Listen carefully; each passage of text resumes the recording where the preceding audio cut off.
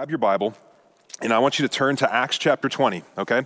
We have a few more weeks in this series that we've been spending a lot of time in. We're going through the great historical book of Acts. And today, as we continue through Acts, all right, we're continuing to watch him, and we're going to see him towards the end of his third missionary journey as he essentially kind of is walking with God, ultimately to his death, all for the sake of getting the gospel of Jesus to as many people in the world as possible. And I'm really excited to look at this chapter with you because I think that there's going to be a lot of encouragement for us. I was encouraged as I was studying this and reflecting on it, but I think it's going to come with kind of like a weighty challenge as we consider Paul's life here, okay? So this is what we're going to do. We're just going to read this, okay? We're going to read this whole chapter. I'm going to give you a flyover of what's going on, and then I'm going to pull out a few things to apply to our lives, okay? So Acts chapter 20, verse 1 is where we're starting. This is what we see. After the uproar ceased, Paul sent for the disciples, and after encouraging them, he said farewell and departed for Macedonia. When he had gone through those regions and had given much encouragement, he came to Greece. There he spent 3 months, and when a plot was made against him by the Jews as he was about to set sail for Syria, he decided to return through Macedonia. Sopater the Berean, son of Pyrrhus, accompanied him. And of the Thessalonians, Aristarchus and Secundus, and Gaius of Derbe and Timothy. And the Asians, Tychicus and Trophimus. These went on ahead and were waiting for us in Troas. But we sailed away from Philippi after the days of unleavened bread. And in 5 days we came to them in Troas, and we stayed for 7 days. Okay, so Acts chapter 20 really just kind of begins with giving us like a flyover of the history of where Paul went and what Paul did. And it really just describes Paul's ministry of encouraging the churches, most of which he started. And this idea of encouragement is a key theme in this chapter. The verb parakaleo, which means to encourage, is used 3 times in verses 1 and 2, and then verse 12, and then really the whole rest of the chapter of Acts 20 is we're watching Paul. We're seeing the content and the ways that he encouraged people, and we'll come back to that. But as you see, in the midst of his travels, like Paul is always getting hunted down. People are trying to kill him because he won't stop talking about Jesus. So it changes his route, and this is what we see. Verse 7, on the first day of the week, when we gathered together to break bread, Paul talked with them, intending to depart on the next day, and he prolonged his speech until midnight. There were many lamps in the upper room where we were gathered, and a young man named Eutychus, sitting at the window, sank deep into a sleep as Paul talked still longer. So sleeping people at church didn't bother Paul, okay? And being overcome by sleep, he fell down from the 3rd story and was taken up dead. But Paul went down and bent over him, taking him in his arms, and said, "Do not be alarmed, for his life is in him." And when Paul had gone up and broken bread and eaten, he conversed with them a long while until daybreak, and so departed. And they took the youth away alive and were not a little comforted. All right, so Paul ends up in Troas as a result of being rerouted. He's hanging out with these early Christians, these early believers. He's with them all night. And he's talking with them for so long that a boy actually falls asleep and he falls out a window to his death. And I know that some of you think that I go for a long time, but I haven't gone for this extent yet, so I feel all right about myself. If this happens, like we'll think about adjusting our service. But what happens, guys, in this moment is this miraculous event where Paul raises this boy back to life. And this is the last of 8 occurrences in the Bible of someone being raised back from the dead. But as he did this, okay, God was glorified, his power over death was made known. And in verse 12, if you look back, as Paul does this, the believers are greatly encouraged, okay? And now here's why they're so encouraged, okay? It's partly probably because this boy isn't actually dead, but I think it's more so because God's power was seen. All right, because it's important for us to know that the miracles in the Bible, guys, they're never the point.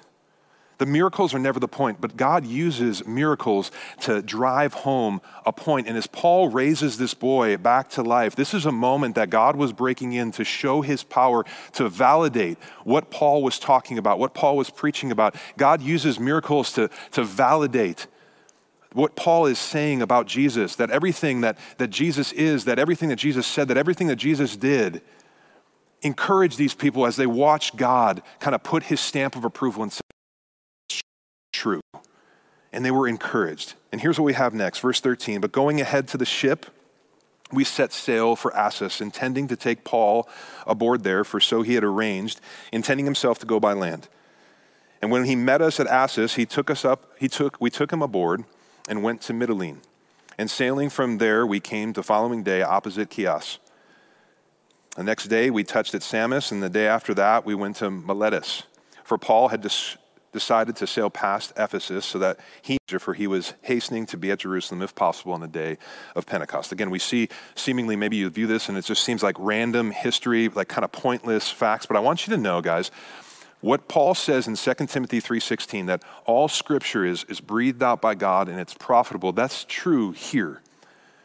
Because what this means is that all these seemingly like minor details of times and locations, these destinations and these timestamps, they're not pointless, but what they do is they serve to kind of bolster the historicity of the Bible. And Luke is a physician, he's a historian, and as he's narrating Paul's journey here, he's recording a fine history so that we can have certainty into what's going on. I mean, even as he wrote the Gospel of Luke, in the first chapter of the Gospel of Luke, he writes that he's writing an orderly description so that we may have certainty in all that Jesus did and said. All right, that the Bible isn't just about like spirituality or philosophy. The Bible is about history of things that actually happened, and so it can encourage us, it can encourage them. Let's keep going. Verse 17. Now from Miletus he sent to Ephesus and called the elders of the church to come to him. And when they came to him, he said to them, "You yourselves know how I lived among you the whole time from the first day that I set foot in Asia, serving the Lord with all humility and with tears and with trials that happened to me through the plots of the Jews. How I did not shrink from declaring to you anything that was profitable, in teaching you in public and from house to house, testifying both to Jews and Greeks of repentance towards God and faith in the Lord Jesus Christ. And now behold, I am going to Jerusalem, constrained by the Spirit, not knowing what will happen to me there, except that the Holy Spirit testifies to me in every city that imprisonment and afflictions await me. But I do not count my life of any value nor of precious to myself, if only I may finish the course in the ministry that I received from the Lord Jesus, to testify to the gospel of the grace of God. And now behold, I know that some of you, among whom I have gone about proclaiming the kingdom, will see my face again. Therefore, I testify to you this day that I am innocent of the blood of all, for I did not shrink from declaring to you the whole counsel of God. Pay careful attention to yourselves and to all the flock in which the Holy Spirit has made you overseers. Take care for the church of God, which he obtained with his own blood. I know that after my departure, fierce wolves will come in among you, not sparing the flock, and from among your own selves arise men speaking twisted things to draw away the disciples after them. Therefore, be alert, remembering that 3 years I did not cease night or day to admonish everyone with tears. And now I commend you to God and to the word of his grace, which is able to build you up and give you the inheritance among all those that were sanctified. I coveted no one's silver or gold or apparel. You yourselves know that these hands ministered to my necessities and to those who are with me. In all things, I have shown you that by working hard in this way, we must help the weak and remember the words of the Lord Jesus, how he himself said, it is more blessed to give than to receive. All right, so he's on this journey. He stops. He brings together the elders, the leaders of the church in Ephesus, and basically says, you're never going to see me again. I need to tell you some significant stuff. And he says, because I am gone. He's like, I don't know what's going to happen to me, but you're not going to see me again because I'm probably going to die. You need to take the baton. You need to lead the charge. You need to lead well for Jesus. You need to take care of the church. And he says, here's how you do it. As a leader in the church, this is what you do. Follow my example. Paul says, follow me. Like you saw how I live, just do what I do and you're going to be fine. And then he warns them of like potential pitfalls that will come and threats that will come to hinder the movement of the gospel and to tear people away from Jesus. And then he just commits them to God. And after this, we see this tearful goodbye. Look at verse 36. When he had said these things, he knelt down and prayed with them all. And there was much weeping on the part of all. They embraced Paul and they kissed him, being sorrowful most of all because of the word he had spoken, that they would never see his face. And they accompanied him to the ship. All right, this is like a heartfelt moment that these people, like there was a deep friendship, a deep love, a deep commitment. They had gone through trials together. They'd suffered together. They'd seen the church spread together. And they're saying goodbye, and they knew that they would likely never see Paul again on this side of heaven. So this is what's going on. Now, here's what I want you to do. I want you to look back to verse 24. All right, look at verse 24. To my estimation, this is really the key verse in this chapter. All right, but verse 24 says this. Paul says, but I do not account my life of any value nor precious to myself if I may only finish my course in the ministry I received from the Lord Jesus to testify to the gospel of the grace of God. I guess this is really kind of Paul's overarching posture that we not only see here in Acts 20, but really all throughout his letters in the New Testament. I mean, for example, in 2 Timothy 4:7, the last letter that he writes, right before his execution, he writes to Timothy and he says, "I fought the good fight. I finished the race. I kept the faith." All right, that Paul lived his life to finish the race, to finish this course that God had set out for him. Now, like we always do, when we come to the Bible, guys, we ask questions. And here, the question for us to ask is what is Paul's course? Like, what is this race that he's running towards? What is this race that he's seeking to finish? And really, what does this mean for me as I sit in my house, my apartment in Madison, Wisconsin? What does it mean for us? And I'll tell you this, guys. For Paul, as we've been watching since his conversion in Acts 9, he's just this single-minded guy. The most important goal of his entire life was telling others the good news of the gospel of Jesus. We see this in 1 Corinthians 15, where he comes on the scene and he says, we talked about this last week, that I delivered to you of first importance. More important than anything, more important than everything is that you just know Jesus, that he died and he was buried and he raised for you. In 1 Corinthians 9, he says that he gets up. It's like the thing in his life that compels him forward is that every morning he gets up, his feet hit the ground. He wants to share the gospel with somebody and lead someone to Jesus. Because this is a driving force in his life. It's really, honestly, it's what Jesus reinforced in Luke chapter 10. Do you remember that? When like a year ago, when we were going through Luke's gospel, you remember what happened in Luke 10? Right, a guy comes to Jesus and says, what's the greatest commandments? And Jesus reinforces the truth in Luke 10. It's to love God with all your heart, soul, mind, and strength, and love your neighbor as yourself. Love God, love people. Because this is the course that Paul was running. All right, and this is really what Acts is all about. And this isn't even just like an Acts thing. This isn't even just like a Paul thing, but this is like an us thing. Like, this is our race. Like, as Christians, we love God and we love people. And so for those of you who are Christians, guys, let me just encourage you, like, don't overcomplicate it. Don't let religion sneak in and make it about a checklist, a bunch of stuff. Like, this is it. Love God, love people. And even for those of you who are tuned in and maybe you're not Christians, but you're here on this live stream, let me just encourage you, like, don't let culture, don't let your interactions in the past with like just wackos that claim the name of Jesus, don't let that muddy the water for what Christianity is all about. Because it's this, it's Jesus and people meeting Jesus because Jesus loves people, period. This is it. And for me, in my time in this chapter, here's what grabbed me, okay? Two things. The first thing that just gripped me was how I saw the love of Paul expressed as he ran his race throughout his life. And then the second thing was this explanation of how Paul did this, like what compelled him to love in this way. And so I want to spend the rest of our time today considering these things, okay? So the first thing, the love of Paul and how it was expressed throughout his life as he ran this race. And again, I want you to hear this, guys. This is not unique to Paul, but this is an example for us that God wants to use the great servant Paul as an example to us to show us like what he saved us for, like what our lives should look like. And the first thing we see is this, as Paul was loving God and loving people, running the race, his love was expressed by serving. Look at verse 18. All right, Paul's talking. Look back. He was talking to the Ephesian elders, and he says, you yourselves know how I lived among you the whole time from the first day I set foot in Asia. He's saying, so the first day I set foot in your life, you knew my life. And circle this next part, serving the Lord. Serving the Lord with all humility and with tears and with trials that happened to me through the plots of the Jews. Paul viewed his life primarily as serving the Lord. Now, what does this mean, right? I mean, because if you've been around the church for a while, like, we can get like the Christianese talk down and we can say, serving the Lord, sure. Yeah, but what does it actually mean to serve the Lord? And this is a big question because Paul says, like, you saw my example, like, I served the Lord. So we have to look at what this means. And Paul gives us a glimpse of this by showing us his life, that he's showing us that a person who's serving the Lord is marked by a lot of things, but specifically here, look, they're humble, they're tearful, and they're willing. Look back to verse 19.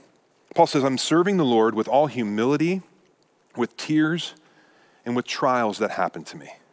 So I want to just consider this, because I think there's some things here for us, okay? When we look at this idea of humility, all right, humility is ultimately it's a posture towards God that he is God and I am not. All right, it's this spirit of just like total surrender, of yieldedness, of submissiveness to God as King, recognizing that it's not about me, it's all about him. And it's this feeling, humility is this feeling of being indebted to God and indebted to the people of this world because of how God has so graciously treated me through the life, the death, and the resurrection of Jesus. Guys, humility, hear this, guys, humility is the opposite of feeling that everybody owes me something. We live in a world where, you see this, like everybody, you owe me something. Guys, humility doesn't think in terms of rights. It doesn't think in terms of what you're owed, but it empties itself and takes the form of a servant. This was Paul's life. He served. This was Jesus' life. He served. He gave of himself, even unto death, and death on a cross. Humility. Now, along with that, Paul mentions that he served the Lord with tears. And in serving the Lord, I would say, if you're really serving the Lord, it causes tears. All right, and these tears can come from a lot of different ways. They can come from just disappointment to frustrations. It can come from just overwhelming joy. But for Paul, guys, I'm inclined to believe, because if you look back to verse 31, I'm inclined to believe that Paul's tears in verse 31, where he says, I did not cease day and night to admonish everyone with tears, that his tears were tears of just intense yearning, intense longing for people to know and live with God through faith in Jesus. Because serving the Lord means loving what God loves, hating what God hates. We know that God loves people. Like serving the Lord, this means it's really the inability for us to be unaffected when you see people in dire need of God. And so I'll ask you the question, guys, really practically, does it break your heart when you see somebody who's far away from God, that doesn't know the truth of the gospel? Have you cried tears for people that they would come to Jesus? And I know some of you guys, when we talk about crying, you've heard real men don't cry. Guys, that's just garbage. Real men don't cry for the wrong reasons. But the things that break the heart of God should break our heart. And what breaks God's heart breaks our hearts, and we cry. I think of Jesus. Paul says he has tears here. Jesus, we see him cry 2 times. Once because his friend Lazarus dies. The other time he rides into Jerusalem on Palm Sunday. He sees people, a multitude of people. And he knows that they don't know God. And what does he do? He doesn't get angry. He weeps.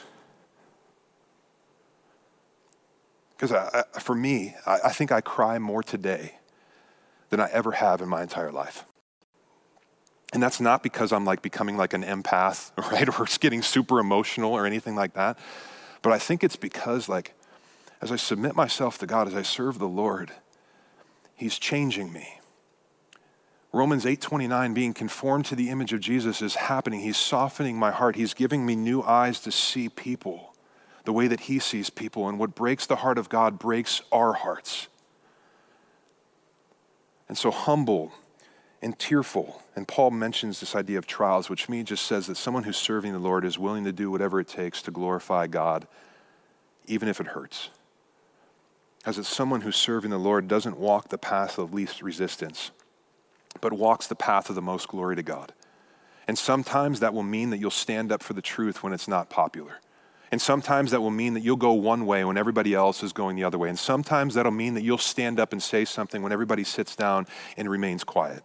And sometimes this will mean that you will live in such a radical way that the culture and the world around you will just label as weird and you will be mocked and rejected. But I just want you to hear this. This is what Jesus did for you. And so we can ask ourselves, am I serving the Lord? Like, am I humble before God in following his ways? Am I tearful over the people that don't know Jesus? Am I willing to walk with God and follow him no matter what it costs me? And these are just like sobering questions, guys, right? I mean, they're sobering. Now, before you kind of go down a road and say like, oh my gosh, like no, like let me just say this, guys, as your pastor, like I see it. I see it all over our church. I mean, this is one of the reasons why I'm so proud to be part of this church. I see people serving the Lord. I mean, you're humble, that you're following Jesus, that God's word to us in the Bible is being shown throughout your life, that your life, as you live in the everyday stuff of life in Madison, your life is screaming out and saying the right thing about God. You're tearful. I see people deeply desiring for people to know Jesus. I've been with you as we've sat there and we've prayed for your family, for your coworker, for our friends, and we cry tears just begging God to do something because we know how people are living away from the glory of God. And you're willing. You're willing to walk with Jesus even if no one else will. And to that, guys, I say, let's go. Right? I mean, let's keep going. God is being honored. People are being loved. The gospel is advancing. Doxa, let's keep serving the Lord together. The second thing we see of Paul is that as he loved God, as he loved people, as he's running this race, his love was expressed by giving. All right, and we use this language. I don't know if you've picked up on this. If you've been through Doxa 101, you've heard us say this a lot, but we use the language of giving of our time, talent, and treasure. And I wonder if you ever thought about like where we got that. Like maybe you think like, okay, that's just, 3 T words, that's clever. Maybe they're just trying to like motivate us to do something, right? Or they read it in the leadership book. Because you know where we got that from? The Bible. I mean, we get this from looking at people like Jesus, men like Paul here. I mean, look, consider Acts 20. Look back. He gave so much. I mean, of his time. Look back to verse 7. Himself available. In verse 7, it says, on the first day of the week, when they were gathered together to break bread, Paul talked with them. I want you to circle in your Bible, talked. Intending to depart on the next day as he prolonged his speech until midnight. Guys, this word talked is a Greek word in which we get our word in English, dialogue. And so what this is pointing to is that Paul didn't just he didn't swoop in as like a holy seagull, just kind of swooping in and dropping the gospel and then coming out, right? He didn't just he spent time with them. He dialogued with them. He grew as friends, that he answered their questions. He knew their lives. And even here, as he was about to go on a long journey the next day, his love for people made him give of his time, made him available to people. Even in verse 20, if you look, it says that Paul went from house to house. Like he was in people's houses. He was in people's lives, like giving of himself. He gave of his time, of his talent. Look back to verse 20.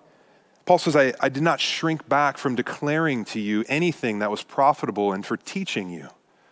And now this is true of every Christian. We should open our mouths and proclaim the truths of Jesus. But Paul was a gifted communicator. That God had given him a talent to talk and to preach and to teach. And Paul used that for the glory of God. He used his giftedness so that as he proclaimed the truths of God in just a captivating way, that people were able to see and hear and experience the goodness of God, that Paul used his talent for God and for people. And the truth is, we all have talents that God has given us. And we're not just to use them to get rich, to get fame, and to get power and success, but we're ultimately to use them to serve God and to serve people. So time, talent, and then look back, treasure. Now, Paul loved so well that he gave of his money. He gave to poor people, to needy people, to afflicted people. I mean, if you read Romans and Corinthians alongside Acts chapter 20, you actually get an explanation of why Paul was journeying to all these different places to go to Jerusalem. That he was going to all of these places on his way to Jerusalem to collect money for poor people in Jerusalem. And maybe you can say, well, that's not generous. He's just getting people's money to give away. But he loved so much that he gave of his own. Look at verse 33. It says, I coveted no one's silver or gold or apparel. You yourselves know that these hands, I picture Paul saying, guys, see my hands? You remember this.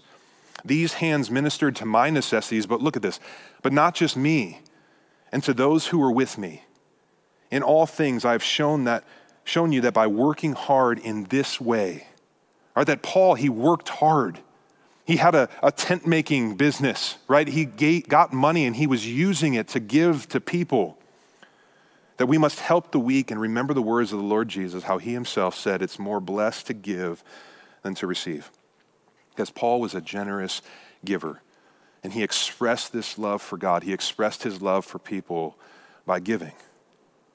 And as I was thinking about this, the Apostle John's words popped in my head where he talks about like the inseparable link between giving and loving. In 1 John 3:16, he says this, that we know what real love is because Jesus gave up his life for us. And so listen to this. So we also ought to give up our lives for our brothers and sisters. If someone has enough money to live well and sees his brother or sister in need but shows no compassion, how can God's love be in that person? Dear children, let's not merely say that we love each other. Let's show the truth by our actions. Like John, just can't fathom, how can you say that you have the love of God and not love people by giving to them? Jesus, Paul, I just hear talk is cheap. That's what I hear. Rob, talk is cheap. Christians, we're so good at talking the good game of what we should do, but our actions oftentimes, we don't. Talk is cheap. Except for Paul. He talked it and he lived it. And his love was expressed in giving. And again, guys, I love it because I see this all over our church. I see people who are beginning to be givers. Right? You're giving of your time. So many of you, you're opening up your houses, letting people stay with you that don't have places to stay. You're visiting hospitals. You're visiting with people in prison.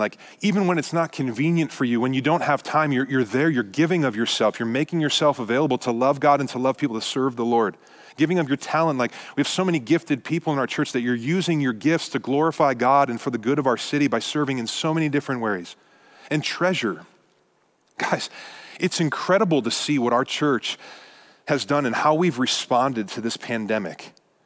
All right, when this whole thing started, I remember being with our leaders and our staff and our elders, and we were starting to think, the first thing that popped in our head is if this thing gets as bad as they say it is, people are going to lose their jobs. We didn't know this was going to happen, but there's people are going to lose their jobs, and there's going to be suffering, hurting people that are going to need help. We need to make sure that we can help and be the church. And so if you remember, we had that last minute, Facebook Live event where we got everybody together, and I just said, here's one of the things, guys. We want to exist for the glory of God and the good of our city. We need to give so we can help people. And I just said, this is one of the ways, and we set up a COVID relief fund. And I said, if anybody wants to give, and all of a sudden people started blowing me up on text and saying, how do I give? I just send it to you? I'm no, don't send money to me. And I'm calling our tech guy, and late at night, I'm can you set this up? And guys, we've had thousands of dollars given to this COVID relief fund. And we've been able to use that to help suffering families that can't afford milk and eggs and soap at Badger Rock Middle School and Lincoln Elementary. Because we've been able to use this to help single moms that have been laid off, that don't have the means to pay for their rent. We're able to do this. It says the right thing. We're giving. So guys, let's go. Let's keep going. Let's keep living in the example of Paul, which is really the example of Jesus, for God's glory and the good of our city. And then finally, we see this. Paul's love expressed by his testifying. Right? And this isn't a word that we use a ton. I see this in some memes or something someone says something, you're testify, right? I don't ever do that. But verse 20, we see this idea. I did not shrink back from declaring to you anything that was profitable and teaching you in public and from house to house, testifying both to Jews and the Greeks of repentance towards God and faith in our Lord Jesus Christ. Right, Paul, guys, he saw himself as a messenger who was sent to testify to the message of the gospel that was given to him. And to testify, this is just a courtroom term, right? When people are called to testify in a courtroom, what they are there to do is simply just open up their mouth and say what they've seen and what they heard and what they know. This is what Paul, he saw the resurrection, he heard the gospel and the words of Jesus, and he was going and telling, he was testifying. And we have this negative connotation in our world today, right, of testifying. But you just need to understand, guys, this is the most loving thing that Paul could do. We don't want to be preached at. You hear that, that book was good, but it's a little bit preachy, right? But as Christians, guys, this is the most loving thing that Paul could do. It's demonstrated by what he says in Romans 1:16. If you remember that, he says, I'm not ashamed of the gospel. Like, I'm not ashamed to testify. Why? Because it's not his opinion, but it's the power of God to save everyone who believes. And this was really kind of like the height of love for Paul. I mean, think about it like this, Doxa. Not testifying, not giving away the gospel of the forgiveness of sin to the people around you. Guys, this would be the equivalent of you today going into a hospital, walking into a COVID-19 ICU with the vaccine in your back pocket, and you just standing there and watching people suffer and die on their hospital beds, knowing that what you have in your back pocket could save them.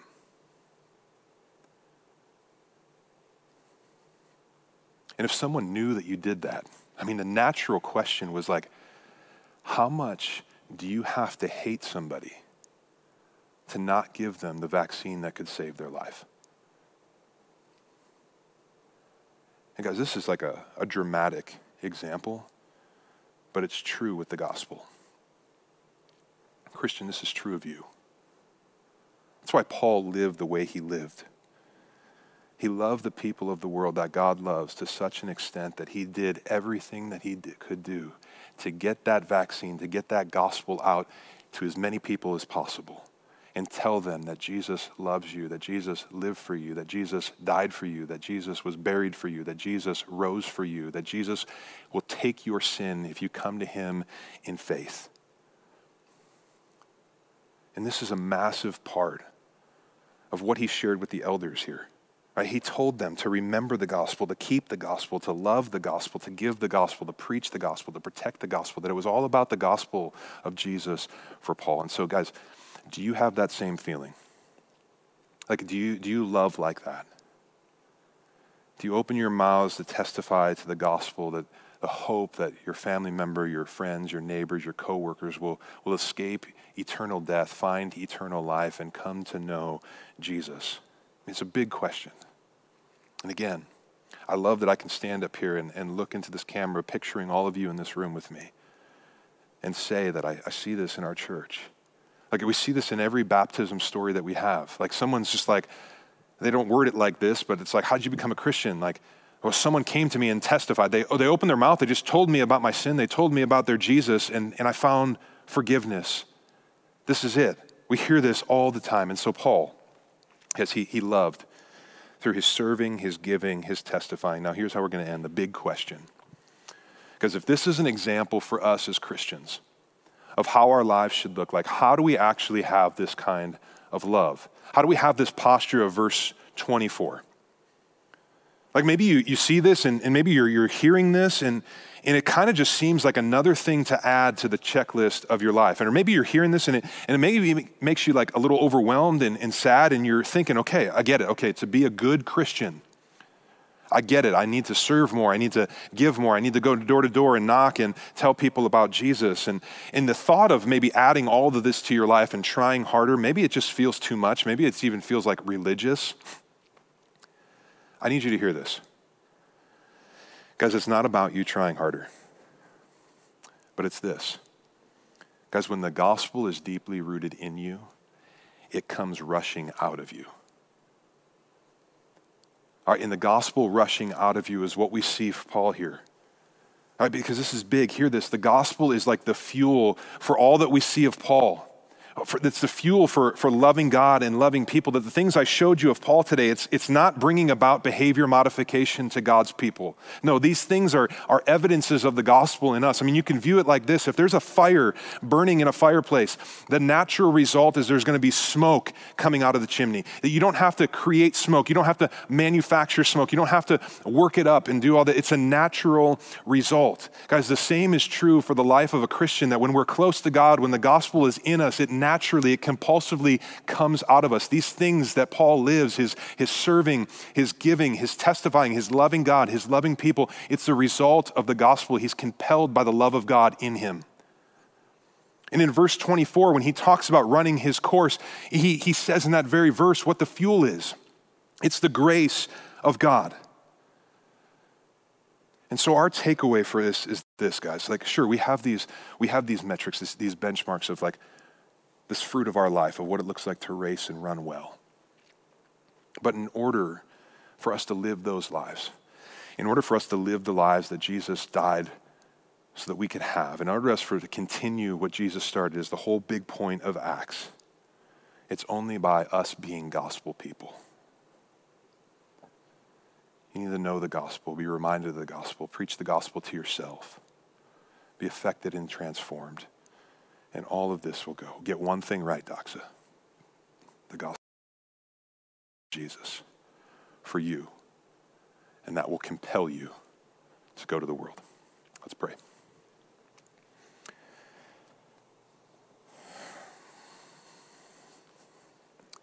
God, thank you for your word. Thank you for the life of Paul, your great servant.